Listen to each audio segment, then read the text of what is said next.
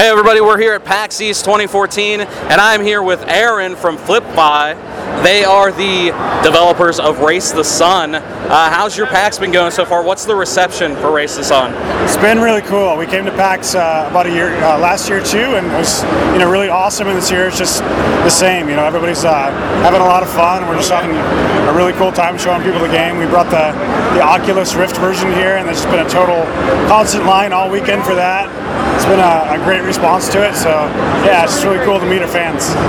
So with the Oculus, what do you plan to do completely with the Oculus? Have you thought about maybe having a cockpit view or anything else in the game? Sure. Well, we do have a level editor, and some of our users are actually creating like cockpit view levels already. So we're kind of like letting them explore that. And so we figure there's going to be a lot more of that once we actually release the Oculus Rift version and the retail kit is done. And so we're probably not going to change the core gameplay for the built-in modes, but we're totally like all about empowering our modders to put that in there. So, and we're featuring those things in the main menu too. So it's kind of like, here's a cool cockpit mode this week, So. And it seems like you've had a community on board almost since the beginning. I first played it a year ago, and there were a ton of user-generated levels already at the start. Yeah. So how's the community been for you? It's been good. So we just launched workshop support on Steam about a month ago, and so Steam has a really awesome back end and community for user-created content with workshop. And so we just saw like probably a 10 times increase in like people actually using the editor and stuff like that compared to the non-Steam version. So it's been awesome. We ran a contest. We had something like 75 entries, and there were about 20 of them that were just like really, really excellent. So we've been really happy with that. We're actually going to start featuring the user-created worlds in the main menu, and then in the world portals that you fly into, those are going to take you to a random user-created world. So we're pretty excited to integrate that user-created content like right into the game. Nice, awesome. And you guys are also bringing out on the PlayStation Vita. Did Sony approach you to bring it to the Vita, or did you actually approach them?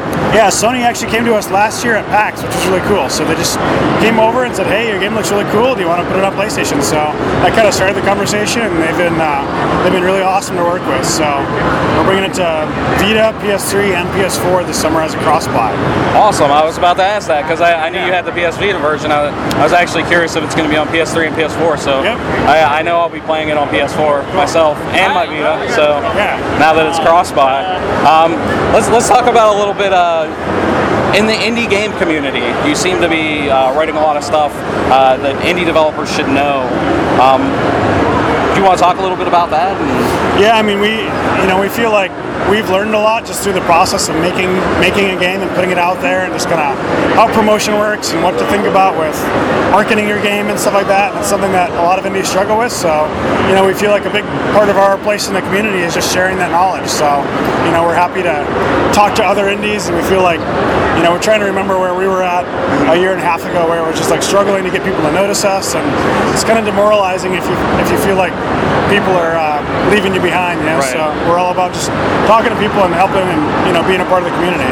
Yeah, and you would think making a game is the hard part, but really after you make the game, you have to get it out there to people, and that's easier said than done a lot of times. Absolutely, yeah. It's just a ton of work and a ton of things you wouldn't expect, and all these dare I say like secret knowledge about how to make people aware of your game. So it's all about just like making people know that you exist and then showing them your game, and that's a huge challenge. So it really is, and we've talked to numerous developers about this, and they've actually asked for our advice, being on the media end, and it's really hard to tell a lot of times, but it seems like a lot of developers kind of, when they're making their game, they kind of live in a bubble.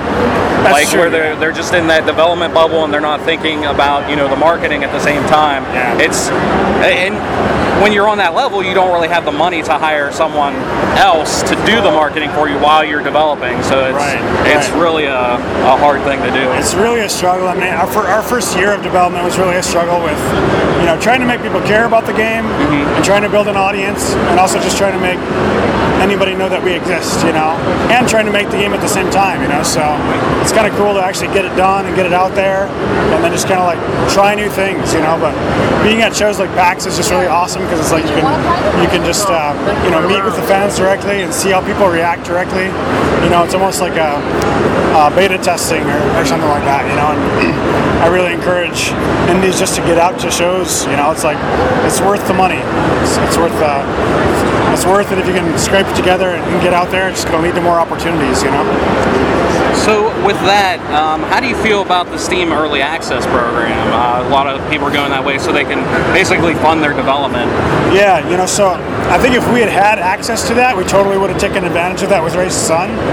You might remember we did kind of an alpha funding period. We could buy the game early, at a discount and get early access to the alpha version. I think Steam Early Access is great. It's kind of scary for some people. It's like you're buying a game and it's maybe not finished yet and it's really rough. Maybe it hurts the perception of quality or something like that. But for the right type of game on Early Access, if your goal is to get lots of feedback and make your game better, it's just like a perfect engine for that. So. I agree with you. And Aaron, what did you do before Flipfly? I worked at a company called Raven Software, so I was in AAA. I know Raven. Yeah, so I worked on Marvel Ultimate Alliance and Singularity and the X-Men Wolverine movie game, and most recently Modern Warfare 3. So I quit just about 2 years ago to the week to do the indie thing. So I just wanted to do something a little bit smaller, and I felt like I'd built up enough experience and expertise to be able to do it. So yeah. That's all.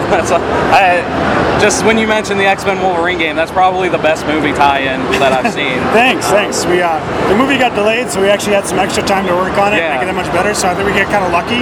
But yeah, we were pretty proud of that one. Yeah, that was a really good game. I really enjoyed that, and I really enjoyed Race to the Sun. Race to the Sun's a lot of fun. It was like my surprise of last year because I just get a random email like, hey, there's this game, Race to the Sun, and I see a screenshot. I'm like, what's this? And then I get a copy of it and I'm like, holy wow. Yeah, it's hard to sell people on it with a screenshot because it's all about getting the controller in your hand and actually experiencing that sensation of speed and exhilaration. But once you get into it, it's addicting. Yeah, it's really addicting. I know the first time I played, I spent like probably 3 or 4 hours just sitting there playing it just because I couldn't stop. Totally, we worked pretty hard on making it easy to stay in the game. And it was a good idea to have the map change every day too, to kind of keep people coming back. Yeah, that was a great idea. Cool, thanks. But anyway, Aaron, thank you so much for talking to me. This was actually the interview I was looking most forward to. Awesome. So I definitely appreciate it. Thank you. Awesome. Thanks, Trevor.